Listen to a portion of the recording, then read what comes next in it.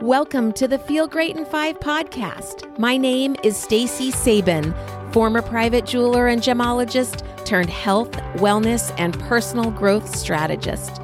Every week, I will be bringing you a 5-minute episode that will inspire you and introduce you to a concept that you can take action on immediately to help you feel great and live your best life ever. You ready? Let's go. Hi guys, welcome back to the podcast. Today we are going to talk about mood, and I was thinking recently about my moods, good mood, bad mood, stressed out mood, and I asked myself, what helps me get into a great mood or a better mood? And I was pondering this question, and my mind traveled back a few decades to Boston, where I went to Simmons University, an all-women's college, and our neighboring co-ed schools would come over and post flyers for parties and events, which was a great thing because we obviously had no guys at our school and we didn't really want to socialize just with women for 4 years. And just down the street from our dorm was Harvard Medical School. And one year the guys from there started bringing flyers for this happy hour that they had called Attitude Adjustment Hour. And it was a social gathering on Fridays. And I was talking to an old college friend recently and she said, Stace, remember we would go to Friday afternoon tea at 4 o'clock at our dorm because every week we had tea and a speaker would come present or something. And then we would cut out at 4:30 to go to Vanderbilt Hall at the med school. And it was fun and casual and everyone just left in a great, better mood. So as I was reminiscing about this, a question popped up in my head. Why don't we have an attitude adjustment hour every day? And I'm not talking about a cocktail hour.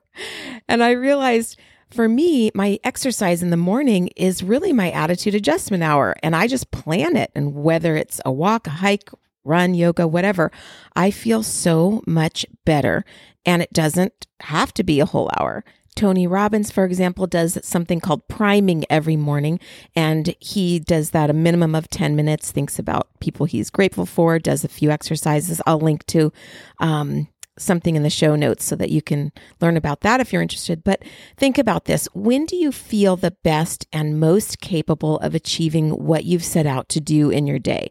Knowing that can help you find your attitude adjustment action. And when I say action, I don't mean it has to be a specific type of physical activity. It could be quiet time, prayer time, or listening to a type of music with your eyes closed. If you're someone who needs to connect with friends, make time each day for a phone call or a walk and talk with them.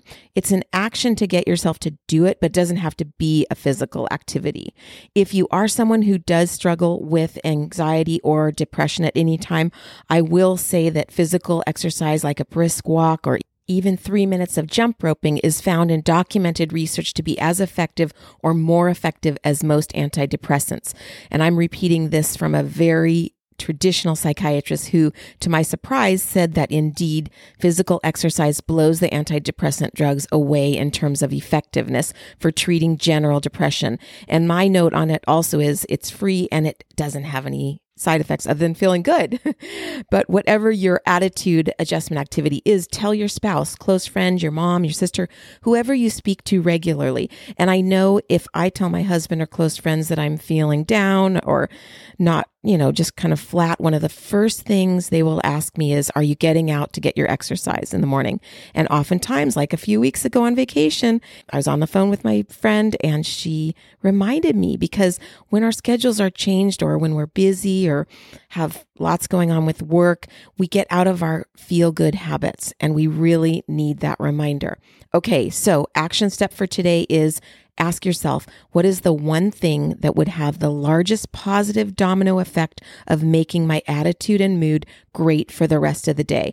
Then make sure to tell the close people you speak to regularly so they can help you stay on track with it, just in case you need it. All right, my friends, that's our action step for today. Decide what it is, tell a close friend, and that's a wrap. Look forward to talking with you next time. Hey guys, me again. If you like the show, go ahead and hit the subscribe button. What are you waiting for? Who knows? Maybe the next 5 minutes could change your day, change your week, or even change your life or the life of someone you know.